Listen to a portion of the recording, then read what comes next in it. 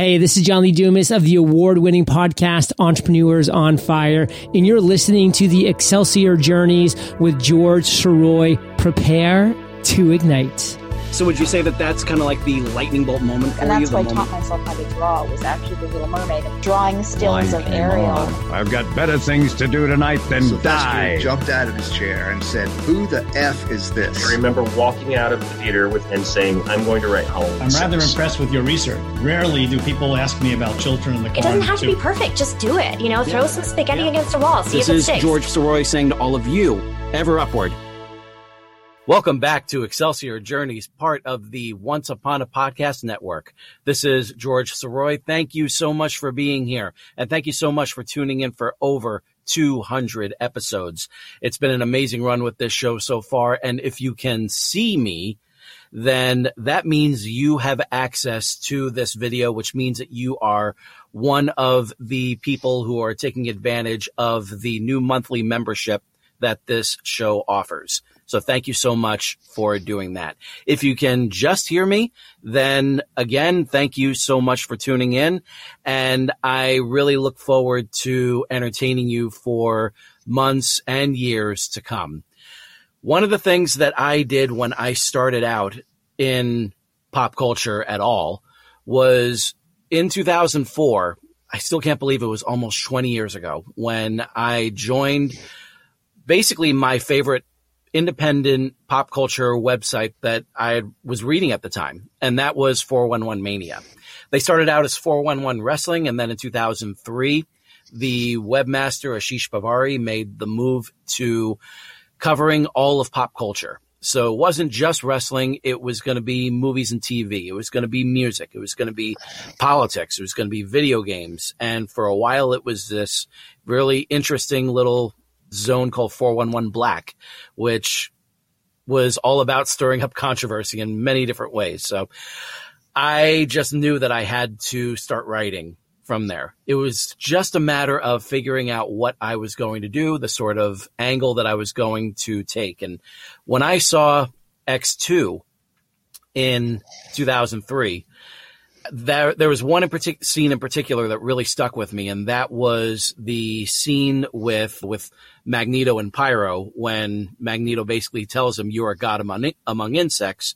Never let anyone tell you different." And it was just a short little scene that grabbed my attention so much, and I was just like, wow, there should be like some sort of column that really kind of focuses on those little scenes that really make an impact for the whole movie, and they need to be celebrated in that way. And then all of a sudden I realized I had my hook for a column. And so I submitted my first column, and it wound up getting accepted. And for a wonderful 8-year period, I was writing for 411 Mania, not just as the writer of that column, Scene Anatomy 101, but also doing the Thursday news section. And then for a few years, I was working behind the scenes, basically creating all these different news clips that were just going on the site over and over again, just to get more people, more participation and everything. And one of the great things about that site was in 2004, one of the two webmasters and a whole lot of the more popular writers jumped ship and started their own website, basically leaving 411 Mania to die. And what wound up working great was everyone who was left behind, in a sense, they felt galvanized by this. It was just like, we can all start working together and collaborating and really getting to know each other and rooting for each other and really creating a good sense of community in our group. And the site wound up flourishing as a result of that. I mean, like we were thriving, really. The numbers were looking great. We wound up being looked at as one of the top independent pop culture websites that were out there at the internet at the time. So we created something that I was really, really proud of. And that's why I stuck around for as long as I did. And one of the reasons why I was so proud of working there is because there was not only this sense of community, like I said, but this was a sense of everyone really not only rooting for each other on the site, but outside of the site, and even after their period of time working there. And in 2020, when two of our main people, Chris Hyatt and Larry Zonka, had passed away, by that time, this show, Excelsior Journeys, was in hiatus. I wasn't sure what I was going to do with it. I wasn't sure when I was going to get back to it. And when fellow writer by the name of Chad Webb, who's become a very good friend of mine, let me know of Chris and Larry's passing, I knew that I had to get as many guys from 411 to come on and do a tribute to both of those guys. And it wound up being so much fun, and it wound up really kind of reigniting all of the passions within me that I never looked back. And this show continued on and still continues to this day. And a big reason why is because of one of my guests that's here this week. Ryan Boman started writing for 411 Mania at the same time, around the same time that I did in 2004. He stuck around until 2006 and has since gone on to do a whole lot of great things, writing for a whole lot of great sites, building up his experience in this wonderful world of writing and pop culture. And he has since been able to compile so much of his experience into a book that is on sale now called Pop Music and Peanut Butter. And I'm so thrilled to have Ryan here to talk about that very book and our shared experience working for 411 Mania. So it is my pleasure, after this very long intro, to introduce my friend Ryan K. Boman. Ryan, how are you, sir? Thanks so much for having me on, George. It's great to talk to you once again. It's like we only do this once every 3 years or so. We got to do it a lot more often, I think. I think like there really is something special about this group of writers for 411 Mania. Like I said, we weren't given a shot. We were just like, okay, like we'll be the guys that are left, and they'll just do their thing, whatever, but all of these writers, the guys that are getting all of this attention, they're going to go over to this site, and more power to them. They're still there. That site is still going. I've never held any real grudge against them, because basically what they did by leaving, that allowed us to step up and really take over. And it felt great being able to do that. Wouldn't you agree? Yeah, I was actually one of the guys who came in right as that happened, when the IP, the thing, when the guys kind of split in half. And the guy that I replaced on the weekends, the columnist, and I forget his name now, I had come in and I had already done, work for newspaper. I was a sports writer before I was, and I had done wrestling, I had done ring announcing, PA stuff and all that for a local wrestling company. So I had worked with the guys and knew a lot of guys in the business. I had come in there, and there were guys now that I had known from the 90s that were starting to go to Louisville to train at OVW. And I had started working in Louisville doing wrestling stuff in 99 or so, something like that. So, I crossed paths with a lot of guys that were, coming through and were now making their way. So, I had really, really gained a respect for wrestling, for one, and had that education from people, coming from the St. Louis area. There's a lot of legends from there, and it was sort of a hub for wrestling before the McMahon era, So that's kind of the shadows I grew up in. And so I had that wrestling background, and I had the sports background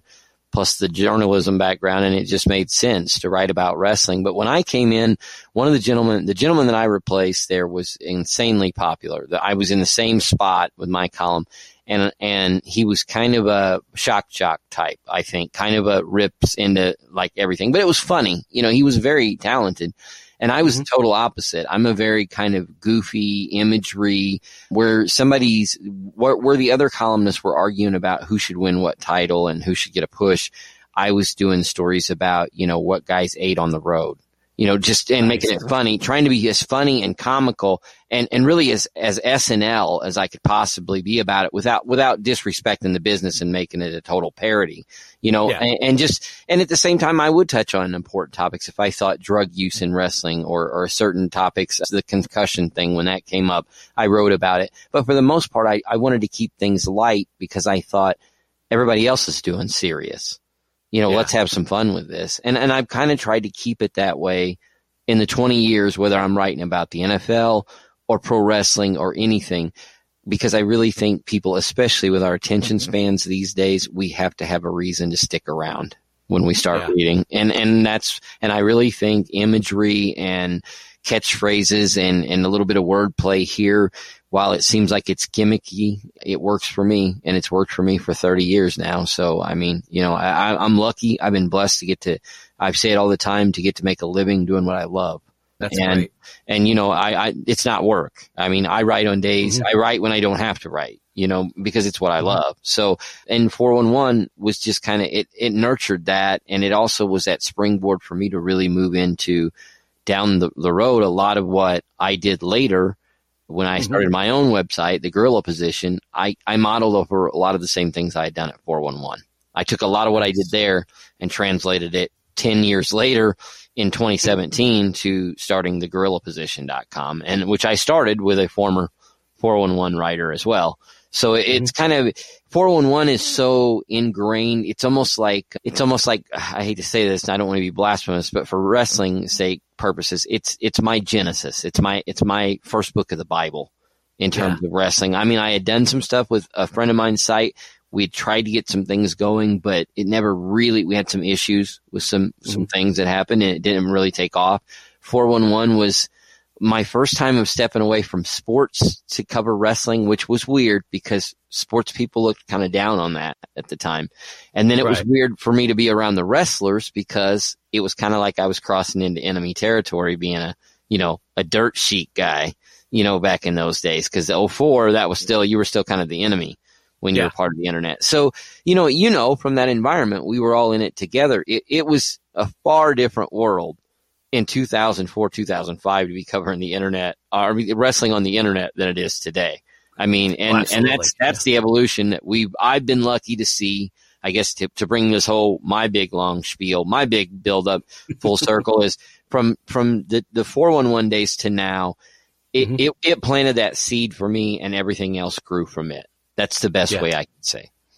So would you say that sports itself became your lightning bolt moment? Because that's one of the things I love to talk about on here is what was that initial catalyst, that one thing that you experienced or watched or listened to or something that just kind of made you kind of pivot in that direction and just say, ooh, that's what I want to do. That's the kind of life I want to live. That's the kind of person I want to be. Was it sports or was it writing? That was the first step. Oh, wow.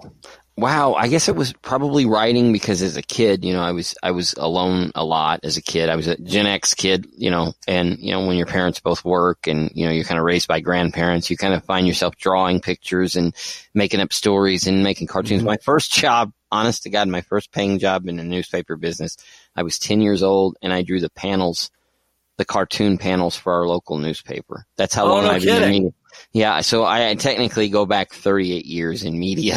And then I started writing sports when I was a freshman, and I was doing radio for a radio station when I was 15. I mean, it started for me very young. Media was the first thing that bit me, but where the passion came in, and when you said what the lightning bolt for me was, I played basketball and baseball, and I ran track growing up. And before I get into all this, I played varsity baseball in high school. I was not a standout athlete. I was not drafted, nor would I have ever been. And no, I could not throw a football over the mountains. Nothing like that. It's not one of those stories. But I did play, and I had fun, and I loved my teammates, and I did play with some pretty good athletes.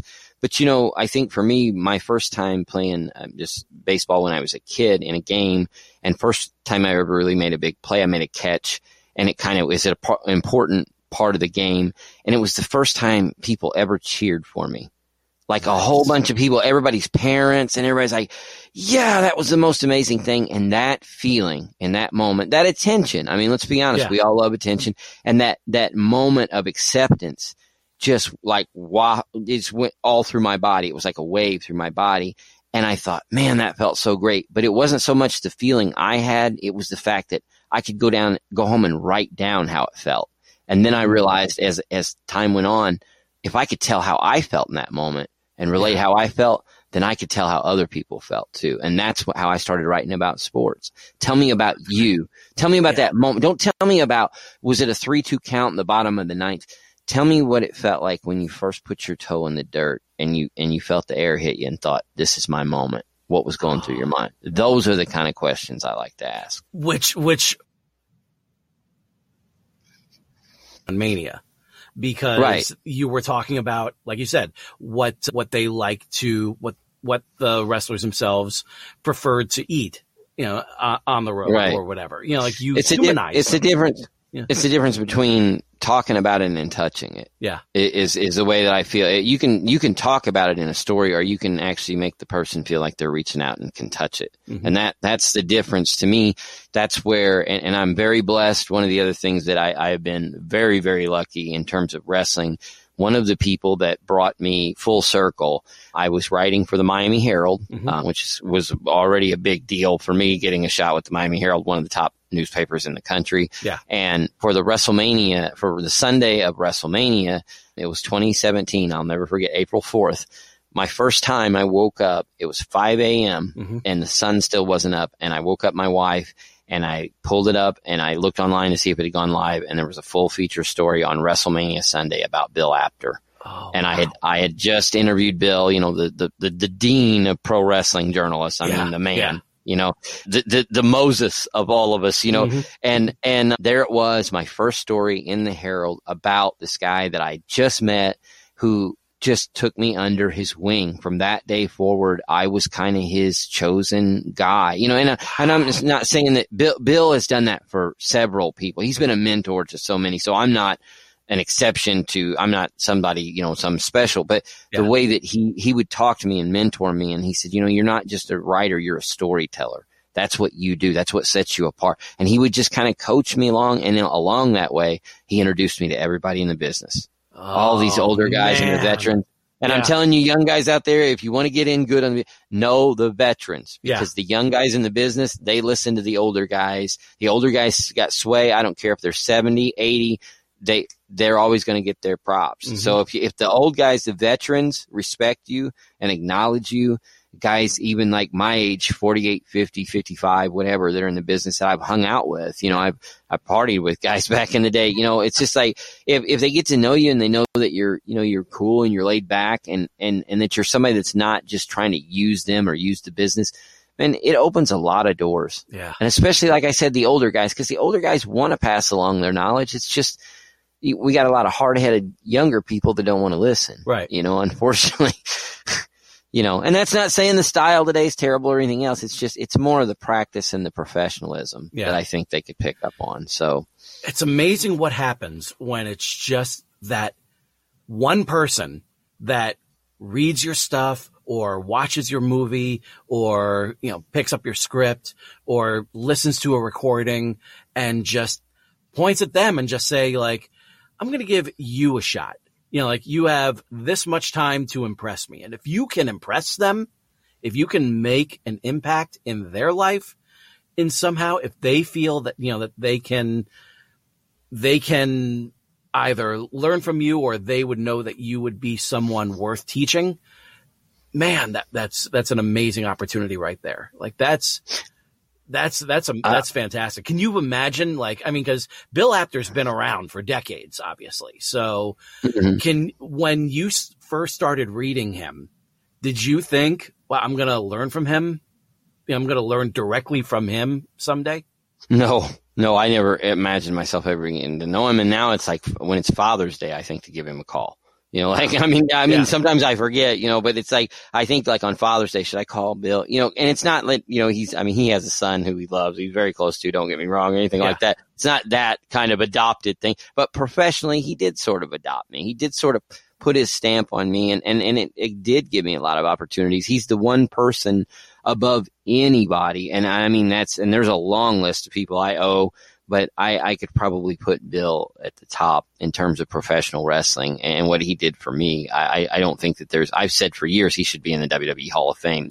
Even if they have to make an exception just this one time to put a journalist in, it should be Bill because of how important he's been. And I know how important he's been to me. Yeah. If they have celebrities that are there, and I understand the value of celebrities. WrestleMania wouldn't be what it is if Cyndi Lauper doesn't get involved with Vince McMahon, and decide to do business with him, so celebrities definitely play a part in the evolution of wrestling in a huge, huge way. So they definitely deserve their own wing of the Hall of Fame.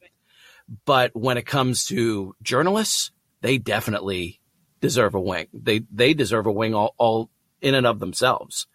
Yeah, I mean, that'll probably, if anybody would get it, because he's in such, I mean, everybody loves Bill. I would probably be, because of the diplomacy he has, I would think they may do that. But, I heard people for so many years talk about, well, it's a disgrace. They have this celebrity wing and they don't have Andy Kaufman. Well, how did Andy Kaufman get into the business?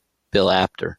Bill Apter is the one that introduced him to Jerry Lawler. I mean, so that's a huge chunk of wrestling history that one guy, this unassuming gentleman from New York, just happened to, have his hands in and it made history, just being a guy. And I know as a guy behind the scenes myself as a writer, I've introduced people and stuff like that and seen the after effects of it happen. Mm-hmm. And you don't ever think about it being something. I'm sure Bill didn't think it was going to end up on David Letterman, right? When he did it, but he just did it because he thought that's probably what's best. And when you're a guy like that and you're in the right place at the right time all the time, there's a reason. It's because you're a legend. Yeah. People aren't in those kind of situations all the time by accident. Bill has been what he's been to our business and to not just wrestling journalism, but journalism. Mm-hmm. He's a credit to in a crazy, crazy world where very few people had credibility for a lot of years, Bill had credibility. Yeah. And that says a lot.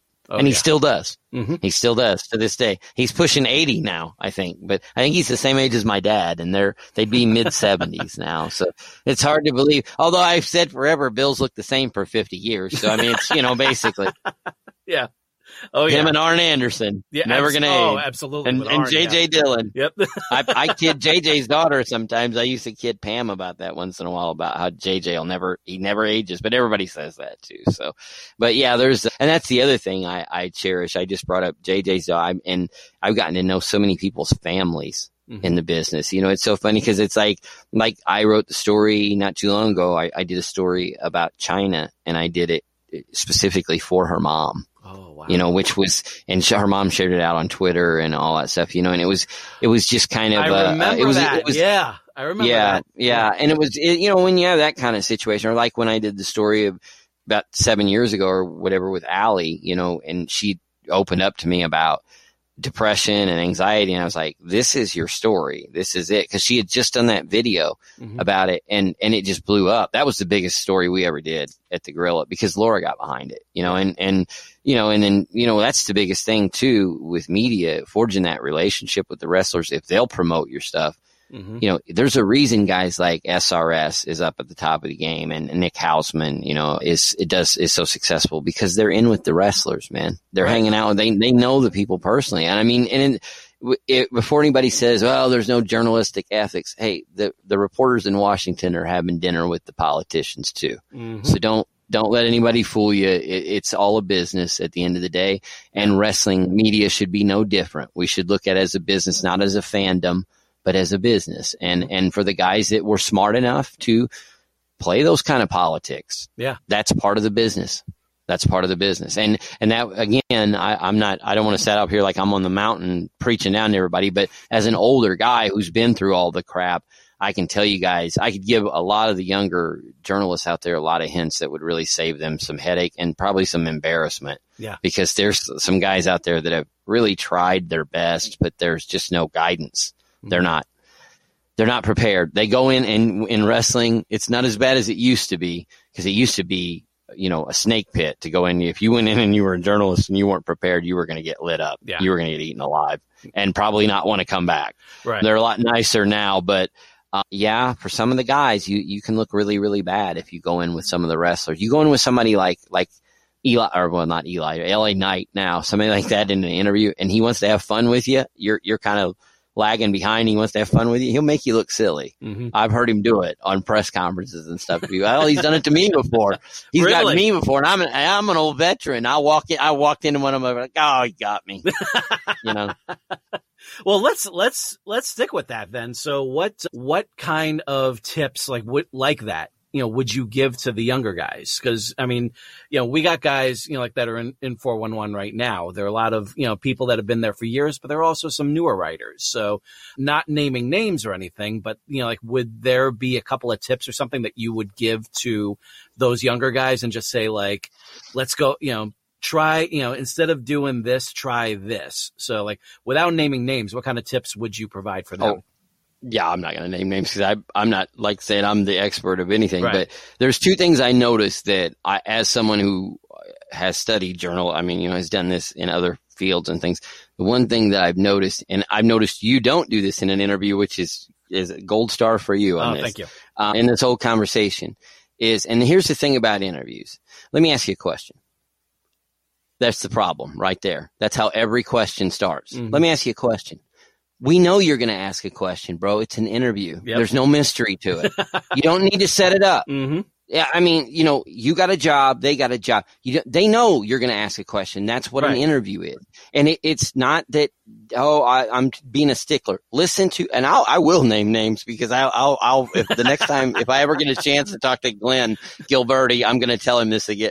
Cause I was supposed to do an interview with him like last year and we had to reschedule, but Disco does that on their show all the time. Every question. Let me ask you this. Let me ask you, just ask. Right. Just ask. Mm-hmm. And that is something that, but now again, to be fair, Glenn is a wrestler, not a journalist. Yeah. Disco is a wrestler, not a journalist. I should say, I'm not going to use his name, but Disco Inferno, he's a wrestler doing a podcast. So that's acceptable. It's different. Mm-hmm. But if you're going to present yourself as a journalist, a trained journalist, that's something I wouldn't get in the habit of. And it's a very easy habit to get into. Oh, yeah. Because it's a good lead in. It's a good way to give yourself a second to set up what you're going to say. Mm-hmm. Don't do that. Know what you're going to say and go right to it, but comfortably. Yeah. Oh my gosh. Tip number 2, stop asking guys how they got into business. It's the same story. It's unless, look, I mean, there are some people, say a guy was in the Olympics and he came in. Well, that going in, that's part of the story. If it's part of your story, yes. But for the most part, 90% of the people, guys and girls, are going to say, I saw it on TV. I wanted to try it. I went to a school and I got my first match. Yeah. Okay. Question 2. I mean, that's the same interview over and rinse, wash, repeat. Mm-hmm. It's just the same thing, unless here's the rule I would say, as far as, unless their origin story is unusual, unless their parents were killed by the Joker, their origin story doesn't really matter. So let's just leave that part out. There's tip number 2 from your Uncle Ryan. There you go. And number 3 is something I break a rule of a lot because I find myself crossing back and forth. Don't use anybody's first names or real birth names, Christian names, whatever you want to say, unless they you have that relationship with them. I just did that to Disco a while ago, and I'm really not that close. I mean, we talked, I've done interviews with him and stuff, but there's guys I get in. The bad habit is you get around other people that do it. And so you pick up on it. Now there are people in the business, like when I talk to Brad Kane, I have a hard time calling him Lodi because we've been buddies for a while, so it's like, I can't just go, hey, Lodi, and I knew him as Brad, cause he's sort of moved on more and now he's a trainer and stuff, which I got to give him a call cause he's having health issues. But that's one of the things too, where I get caught in that. I get caught in that where, you got a guy in your cell phone. His number doesn't necessarily mean you're on a first name basis or they're your buddy. Yeah. Like I just brought up, what's his name? WWE guy, LA Knight. Yeah. When he was with Impact, I did 2 or 3 stories, but I've still got his cell if it even is. But what am I going to do? I'm not going to just call him out of the blue and be like, what's up, brother? He doesn't remember me like that. So that's what I'm saying is it's not even so much the name thing is know those personal boundaries, know that, let them call you. Is the best advice I would have. Having somebody's number is great and that's cool. And it's cool to show your buddies, look, I got all these people in my phone and all that shit. But the truth is, don't call people too much. Don't call them unless you have an absolute reason to. And actually don't call. Text them or email them first or message them some other way. That's a good way to do it. A good way to look at it. Not too aggressively because they get bothered. And I know this because I also on, everybody knows this, but I also work in marketing and stuff with some individuals and companies behind the scenes in wrestling. That's more what I've kind of transition to, aside from going more into the pop culture writing, in terms of wrestling, I'm moving more into the business side of things, and being a consultant in marketing. The one complaint that I think the wrestlers have a lot is the fans, the guys that are fans that cover the business are just sometimes too big of fans. Like, yeah, it's cool. You're cool, dude, and everything else, but I have a life outside of wrestling. I can't talk all the time. I can't, and I try to always, of course, I have a weird life anyway, because I've got, I got 4 daughters, I got grandkids, I've got, I don't have time to do that. I don't have time to go chasing after people anyway. So it's a little different for me.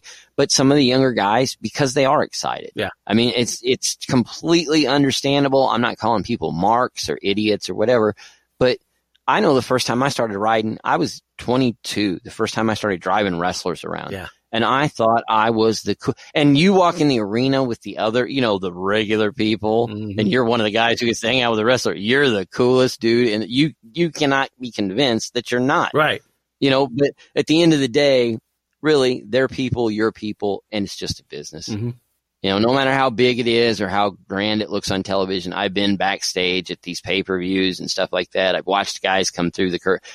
It happened live right there on television or on pay-per-view. A guy comes through the curtain, and they get to the back, and it's back to normal life, man. I mean, within a few minutes, it's, hey, shake hands, da-da-da, and it's get cleaned up and get ready to go and get paid or whatever, go stop by and see the boss, whatever you got to do before you go, and then it's back to the world.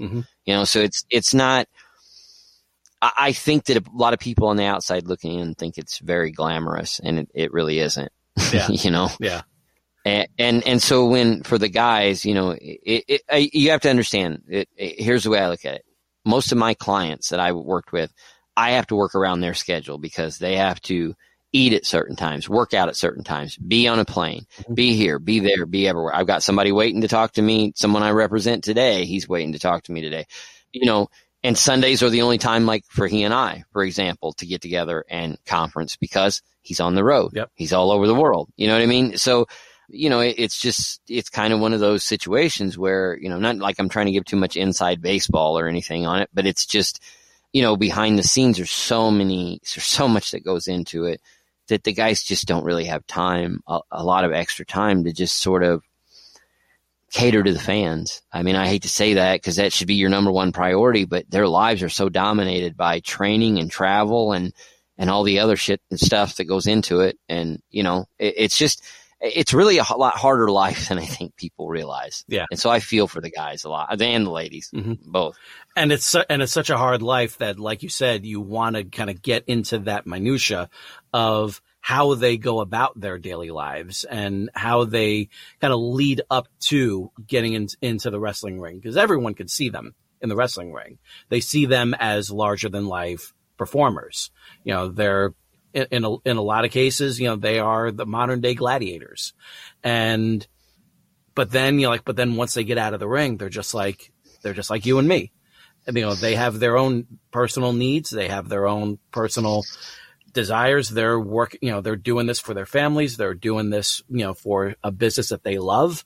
And so, bringing that extra element, that's where the journalists really come in to really give that extra element that they otherwise would not have access to.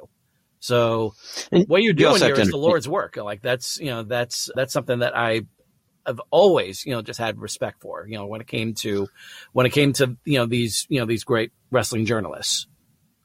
Well, I think the other thing that we have to understand on our side of things is media, and this goes with any athlete. Mm-hmm. Again, when you realize the scrutiny they're under and everything. We just saw the video the other day where John Cena's trying to have lunch and somebody's trying to get him to do the "you can't see me" thing. And the fan didn't really mean any harm. Yeah. But at that moment, at that time, it's kind of like this. And I've been in this situation a long time ago when bill collectors start calling all hours of the day and you never get any time alone. You're like, God, the phone just keeps ringing.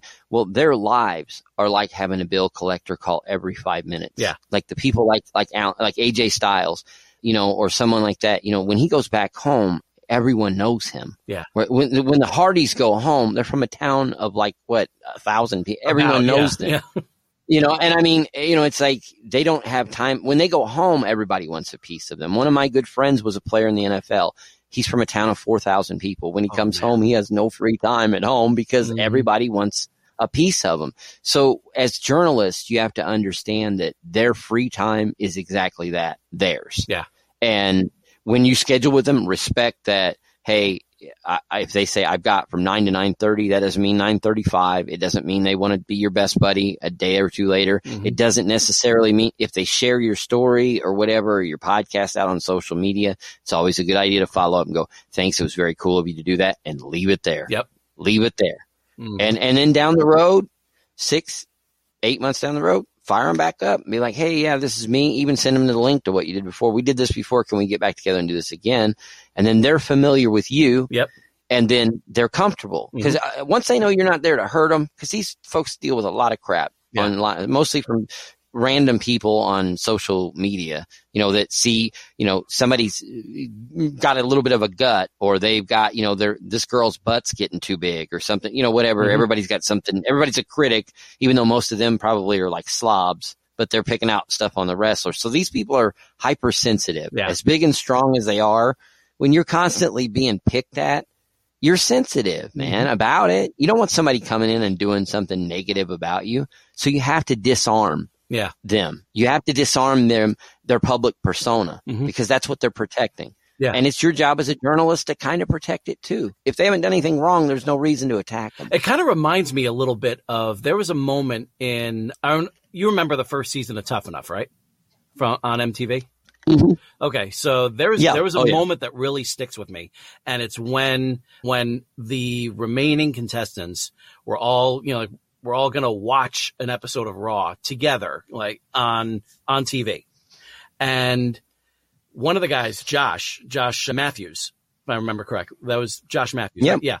He Mr. Do It All for Impact. Yeah. So he went ahead and he watched upstairs, and he watched because he was hearing from the other contestants critiquing some of the moves in the ring.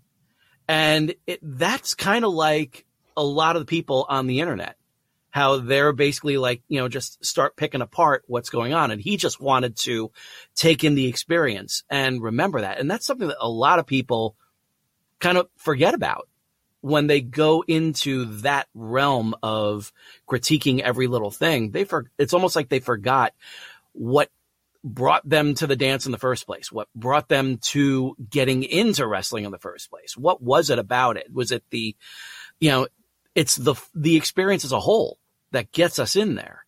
And what Josh was doing, I admired that. I admired that he was just like, look, I just want to take it in because it's something that I want to be a part of. And it's when you start, immediately like going after like the little things. And, that was something that, when I saw the way that he did that, I was like, I respect that. I think that's a great way to look at it. And that's something that I've seen a lot, like with a lot of people that are on the internet that declare that they're part of the internet wrestling community, but at the same time, it's just like, why are you a part of it if everything that comes out of your mouth is negative? You know what I mean?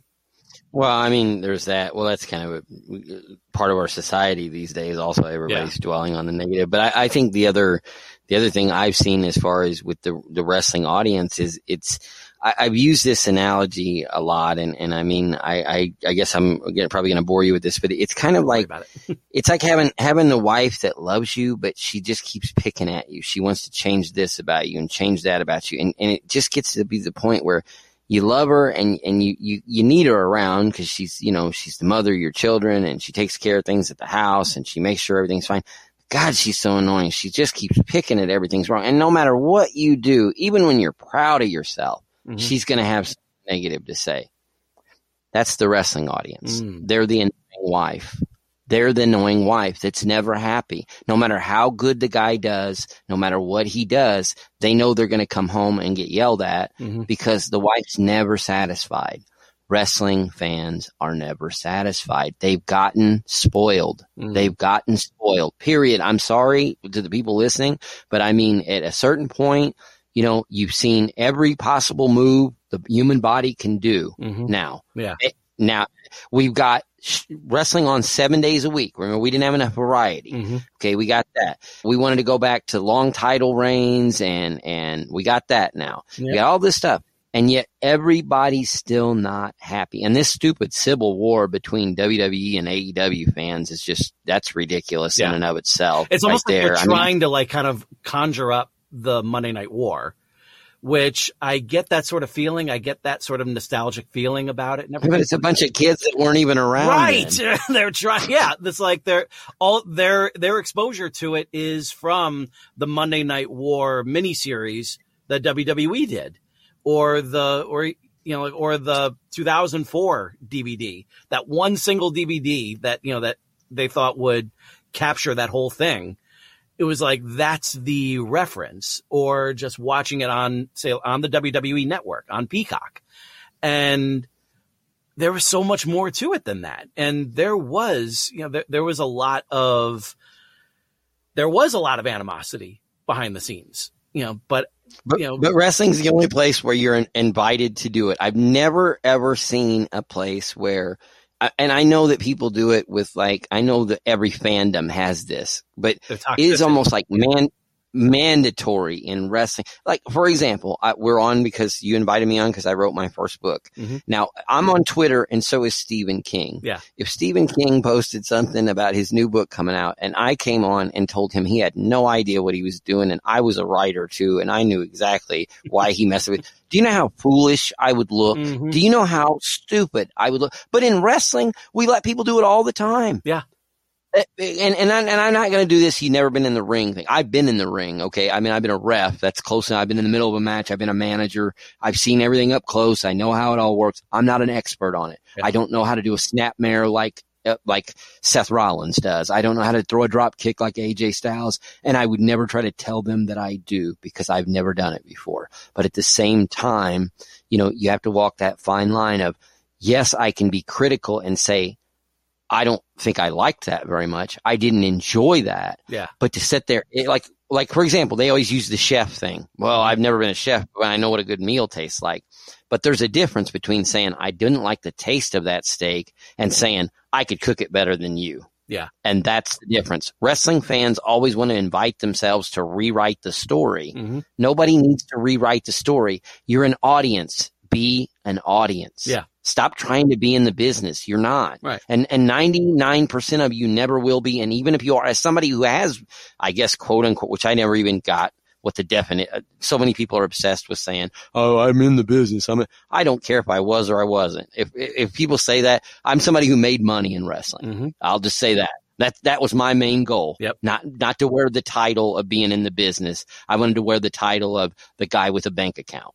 That's who I wanted to be. Yeah. So, and that's why I write today. Even though I'm not writing about wrestling, it's why I write now. It's to make a do I love it? Yes, but it's a means to an end also. Right. I mean, it's the same fine line you have to walk as a fan, as an audience member.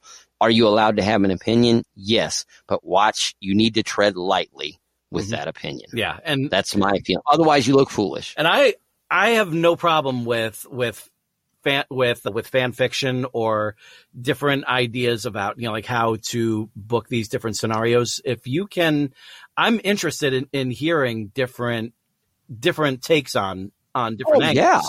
Yeah. I think I love hearing how people would book the invasion angle from 2001.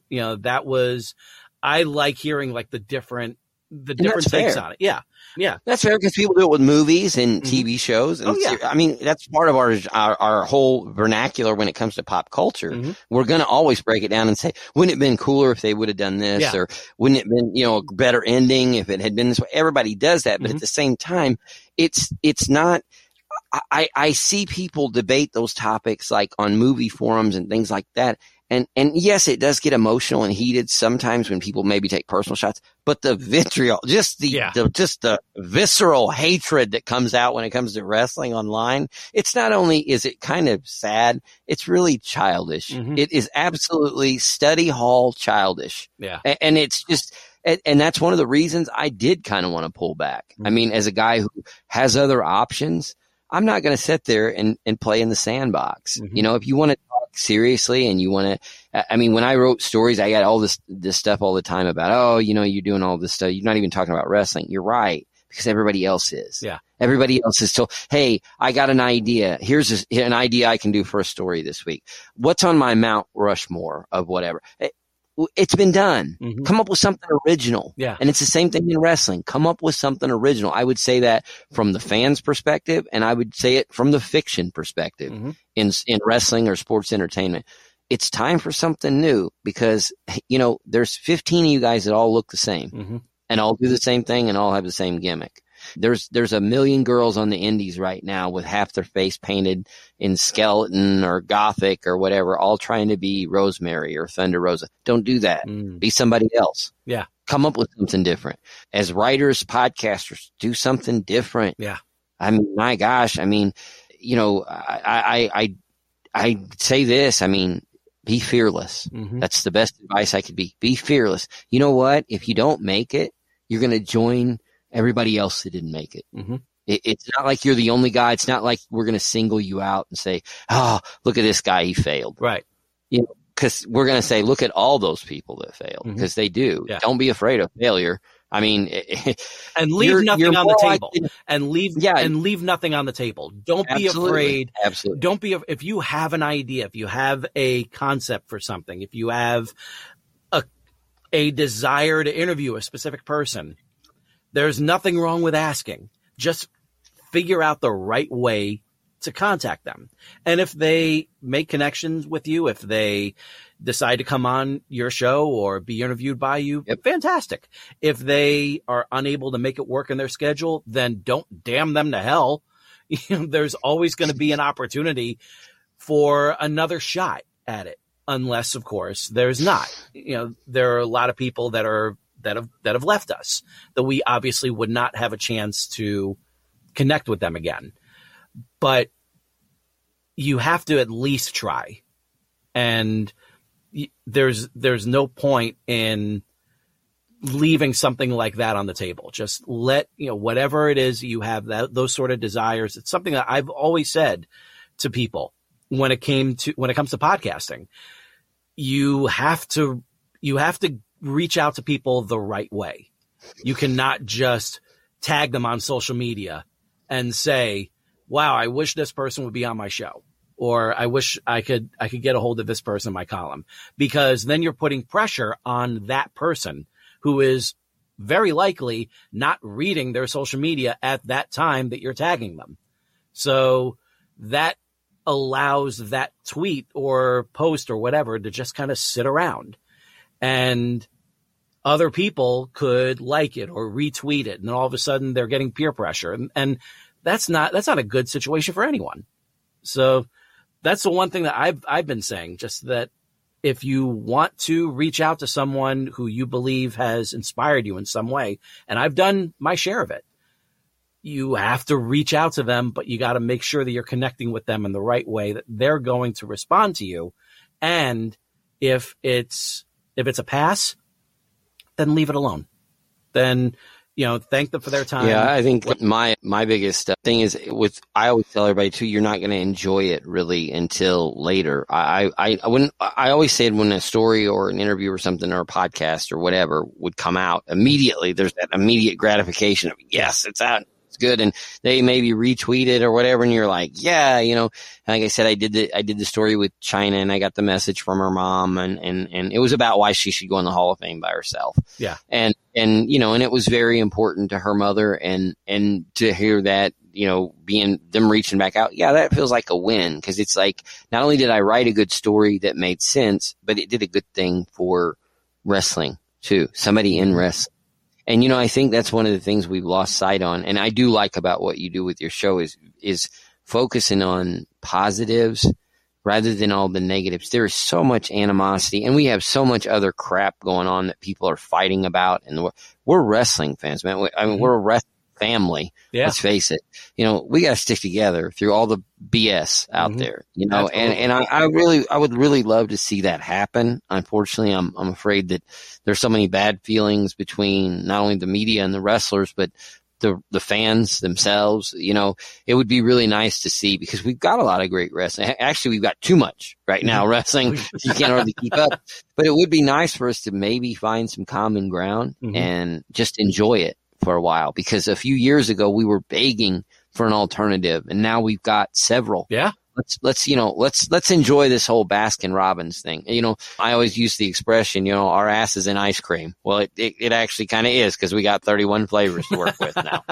So, enjoy it, man. I mean, I last night I didn't watch much of, as we're recording, this Collision would have been last night. I didn't watch much of it, but it's on. Yeah. It's something, it's an option. Yeah, you guys, you don't have to watch these shows from beginning to end. There's a remote. You can flip around. Monday Night Football's on, So, yeah. I mean, don't get so locked into it that it turns into a job, man. I mean, keep it fun. It's this wrestling, man. It's supposed to be fun. Yeah. I mean, I didn't get into it. I mean, I did say I wanted to make money in wrestling, but I want to make money, and it's why I'm a writer. I want to make money having fun. Right. I don't want a real job. I mean, come on. I'm not stupid. I know it. Believe me. And as someone who has a full-time job and everything, like, these, if you're going to do it, make sure it's a job that you enjoy doing. Make sure that it's in an environment that you feel like you can thrive in. And I'm grateful now to have that, to be working with some really great people in my full-time employment. And what's great about that is they support what I am doing on the side. They want to know, like, a little bit more about the different things that I'm doing. And so they provided a really good sounding board for when I was throwing around the idea of wanting to do a monthly membership program, and now it's here. And they, God bless them, they listened, and they even provided their feedback on it, and thought that what I was offering was very fair, and that really helped. That really helped. And like I said, you got to be in a place that's going to allow you to be you, but also give you the proper training, give you the proper structure for what you need to do to succeed, and have that sort of special connection with everyone that you're working with, or else it is just going to feel like a job, and it is going to feel like something that you're going to keep asking yourself, what am I doing? Why am I here? Why do I continue to put up with this?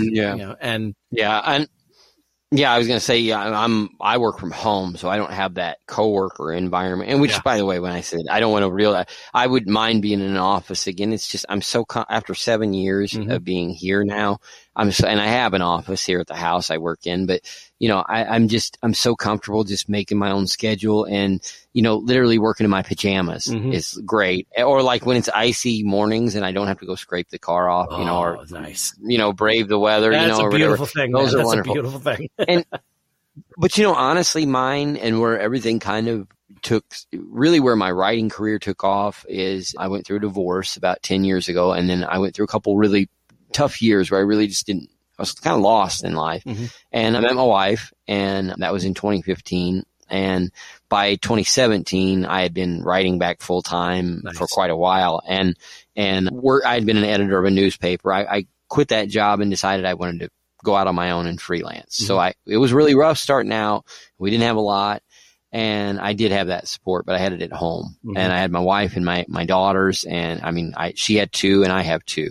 So we were kind of an instant family, and just, we went through a lot, and then eventually we bought a house, and things just kept growing from there. But that was my support, was I had them, and they've always, no matter what crazy idea Dad has, they all kind of back me up. Because usually I score a touchdown. Usually when I throw a Hail Mary, it scores a touchdown. Not all the time, but but you're right. I mean, you can't do any endeavor.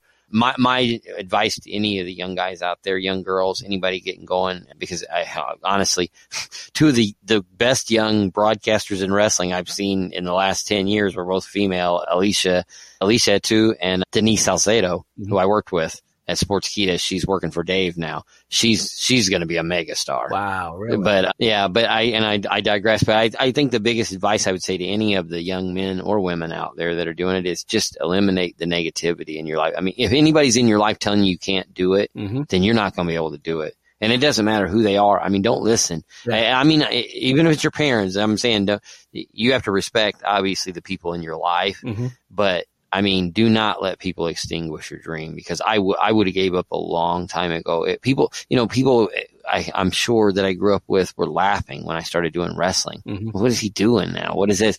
Or every idea I come up with, they probably think is some harebrained scheme, but then it ends up working out. I always say it's like, I'm sort of the Wile E. Coyote of everything. I might shoot myself into the side of the mountain 5 or 6 times, but I keep getting back up. Yep.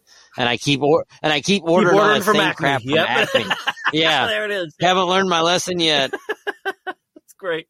And all this time later, now that, like you've gotten in that position, you've gotten the website, the guerrilla position, you've gone through that, you're working with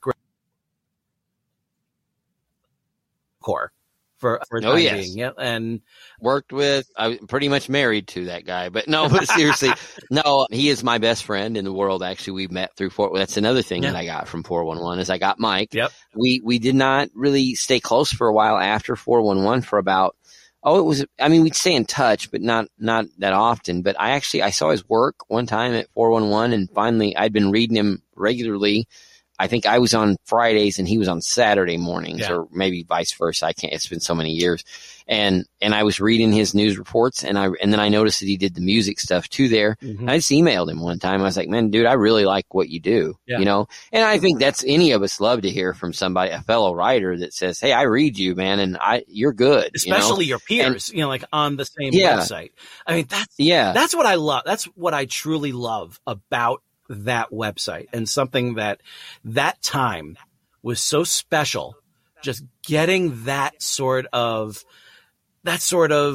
camaraderie support with everyone. Yeah, support. And it was just like, and it like for a time being, for the 5 years that I was doing Scene Anatomy 101, there was this block. Monday we had Leonard Hayhurst doing Ask 411. Tuesday was Scene Anatomy 101. That was me. And then Wednesday was Misunderstood Masterpieces with Wilhelm. And all three of us, we were like cheering each other on. It was like we were doing our weekly passing of the torch. And then in 2007, that was when I found out from Ashish that he and Larry Zonka were talking about offering me the Thursday movies position. Now, with Larry doing the Wrestling Zone, that was the extent of my real connection with Larry. But the fact that he was instrumental in giving me that shot, that to me just, means the world. So, I mean, having worked in the Wrestling Zone over on 411 for a couple of years, you got to work directly with Larry, right? Oh, yeah. I worked for Larry, actually. That was pretty much who I answered to on everything. I sent everything to. I mean, obviously, the other guys, but going back to the thing with what you were talking about with the kind of the nurturing we got from 411. Yeah. That started with Larry.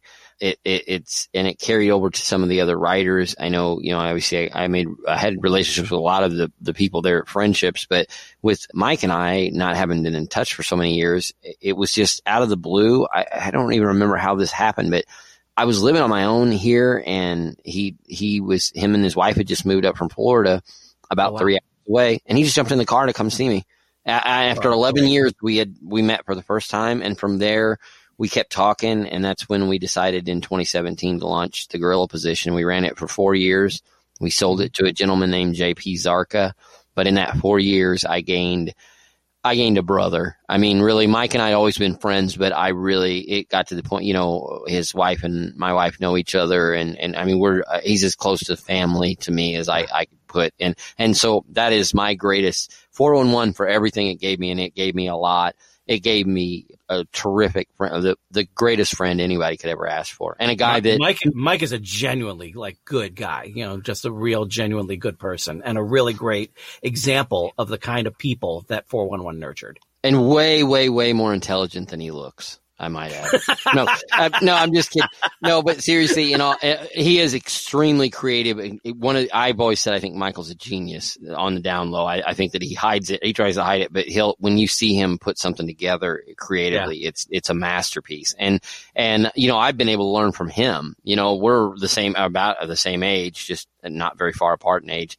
But I've been able to learn from him because of his experience on other things. And he's really gained the wrestling knowledge. I think a lot of not necessarily maybe the knowledge, but the connections with me. And now he does more in wrestling. He's producing a TV show. He produced OVW, Al Snow for 4 years, and so, he's more in the business now than I am, so it's so funny, like he learned so much on that side of things. And I learned so much more on the website and creative, the technical side of things that it really turned out to be great. And it's so funny is I always use the Cornette line, twin sons of different mothers. It's like we came in, we got together, and now we both go out and we both own our own companies separately now.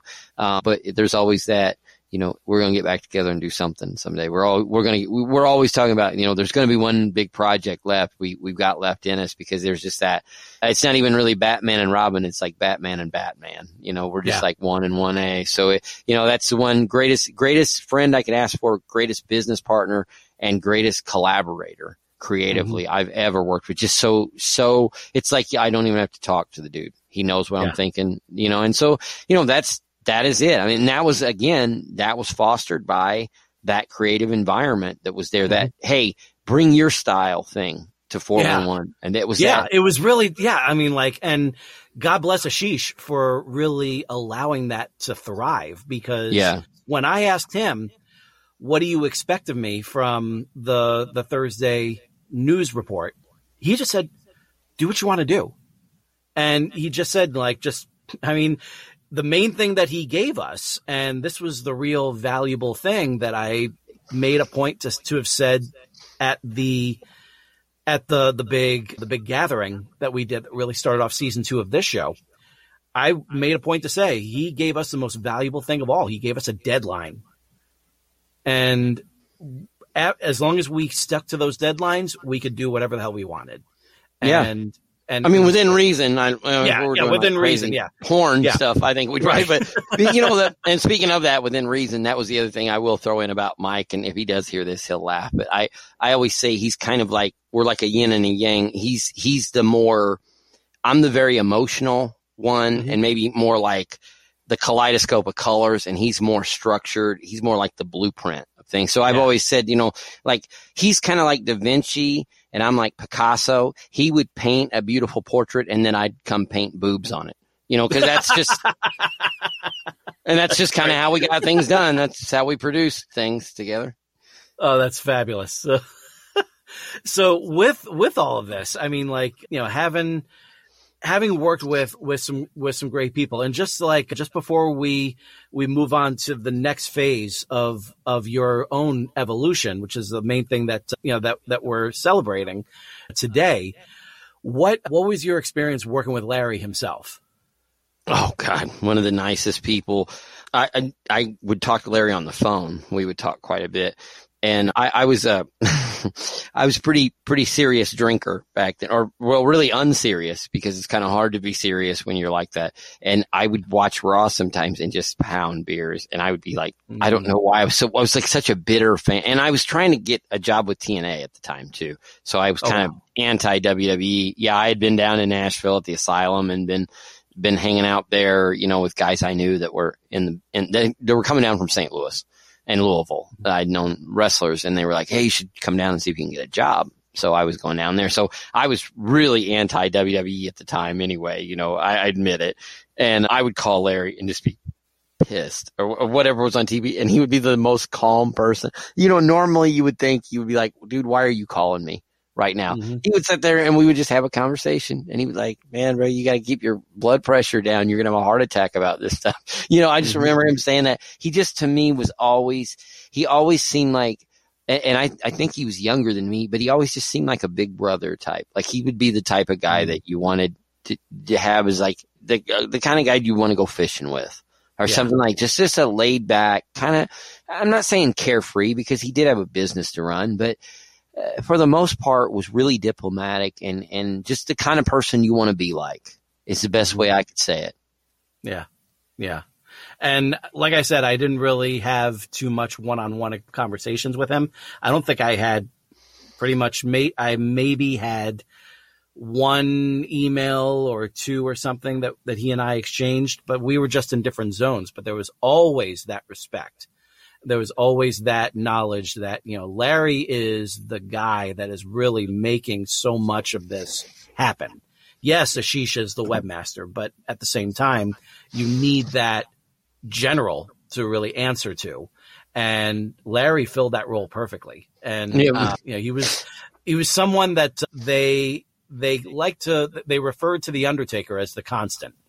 And he was the guy, if there was any sort of turbulence, steady if he was sitting there just calm, asleep and everything, then you knew everything was going to be fine. Mm-hmm. Yep, I agree 100%. That is the best way. Calm is the best way I could describe. Measured is the best way I could describe him. And unfortunately, he's gone now. I wish, as we were sitting there a couple of years ago talking about him, and we all got together and did it. I just thought to myself, man, I hope he can hear us right now. Because he's probably got a big old smile on his face. Because I get, he was just one of those guys. And I always used to tease him all the time that he had the same name as the football player, Larry Zonka. But I think they're actually distantly related. The Hall of Fame football player. I believe he said that once. But I mean, it's a pretty uncommon name. So you would think, but not close related. But yeah, it was so funny. There's a Larry Zonka that played for the Dolphins, and then the Larry Zonka that we worked for, which is so funny. So, but yeah, he was just thinking about him. I mean, I don't have any bad memories. I can't think of a time we ever had a crossword or raised voices at each other or sent each other a mad email. It was always, just tell me what you need, Brett. And he was always really appreciative of everything. He's just a genuine person, just a genuine guy. Absolutely. Absolutely. And then after the years of working for 411, after going in your various directions, all the different steps of your own evolution, now you have something truly tangible to hold in your hands and say, this is a part of me now. Yeah. And that is your book. Now, first of all, welcome to the world of published authors. Thank you. And I was so thrilled when I saw that, that you had this book, and I knew, I was just like, all right, I'm going to own this. I know I was going to own it, and I already bought my copy. So I'm looking forward to sitting back and reading it and enjoying it. So what prompted you to go in that direction with getting your book out there? Well, really, it's been a dream of mine since I was a kid. But, it was a couple of years ago, I was doing some freelance work for the local newspaper here in town and just kind of they needed some people that could go cover some stuff locally. And I went to the local school here. I lived 2 blocks from the high school, and they had a book fair going, and they had authors there, and they were signing their books. And I looked there and I thought, God, I've been a writer for all these years. I have this stack of columns and things that I've written that could be turned into chapters. And I thought, that could be me. Why can't I go somewhere and sign my book? I mean, what makes them? So I started exploring it, and then I touched base with some friends of mine who had been authors, and I contacted my old newspaper, where one of the places I really got started when I came back full-time writing, and said, hey, I want to use my old columns there to make a compilation, like a collection of just different random ideas. I'm a big fan of a Sports Illustrated writer named Rick Riley. He used to write the back page of Sports Illustrated for years. He took his columns over the years and turned them into chapters of books, expanded them and turned them in. That's what I did with Pop Music and Peanut Butter. And they were just chapters. One of the reasons it's called that is one of the chapters is about how much I love peanut butter and why peanut butter is such a great snack.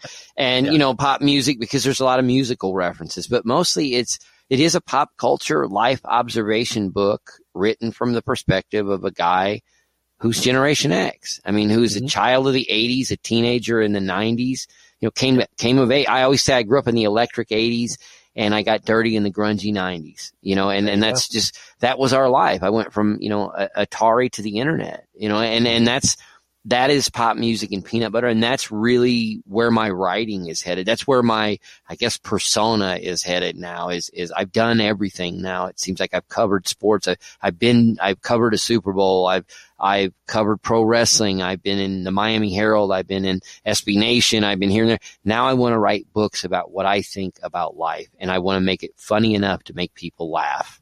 Because that, to me, at the end of the day, there's a million things in those books that I'm going to write that are in pop music and peanut butter that people can all relate to, they can all look at, and they can all have in common. But the one thing that everybody can have in common, no matter what the situation is, they chuckle about it.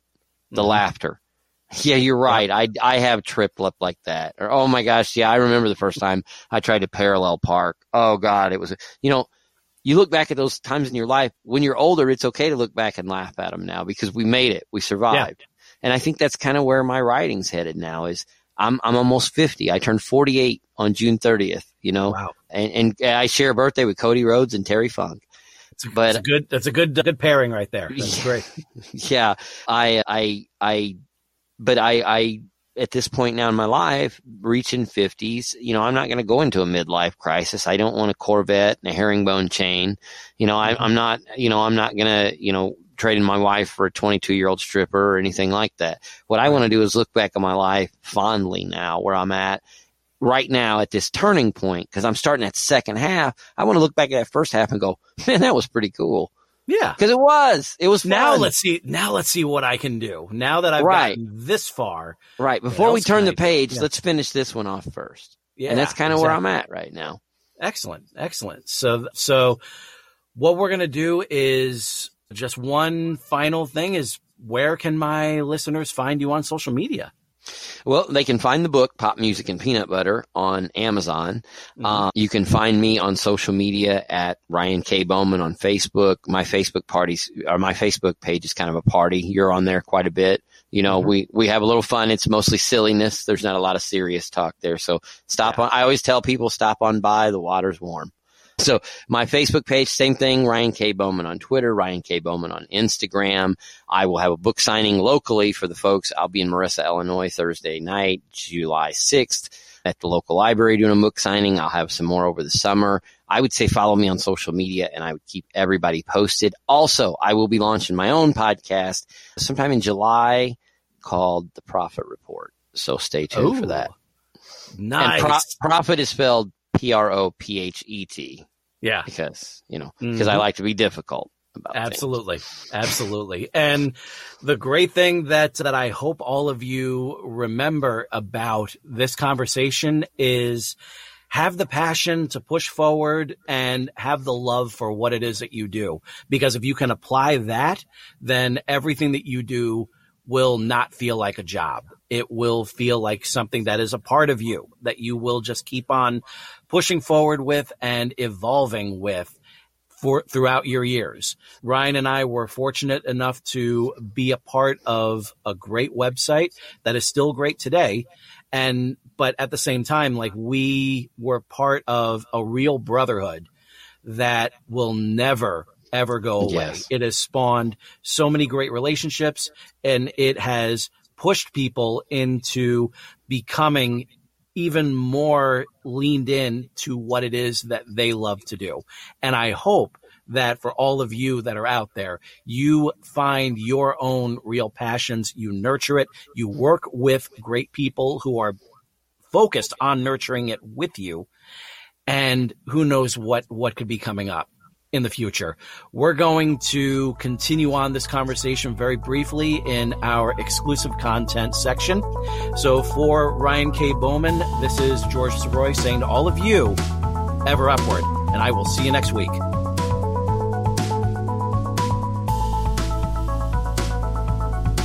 Thank you very much for listening to this episode of Excelsior Journeys. I hope it was both inspiring and entertaining. Special thanks to Zach Comtois for providing new music for the intro and outro. Please take a moment to leave a rate and review on Apple Podcasts. And if you enjoy the show, please share it with your friends and subscribe to your platform of choice by going to he'sgotit.com/podcasts. While there, you can also fill out the application to be a guest, inquire about sponsorship opportunities, and click on the Buy Me a Coffee link if you wish to give your support to the show. All interaction is very much appreciated. If you have a question, comment, or suggestion for the show, please direct it to George@he'sgotit.com.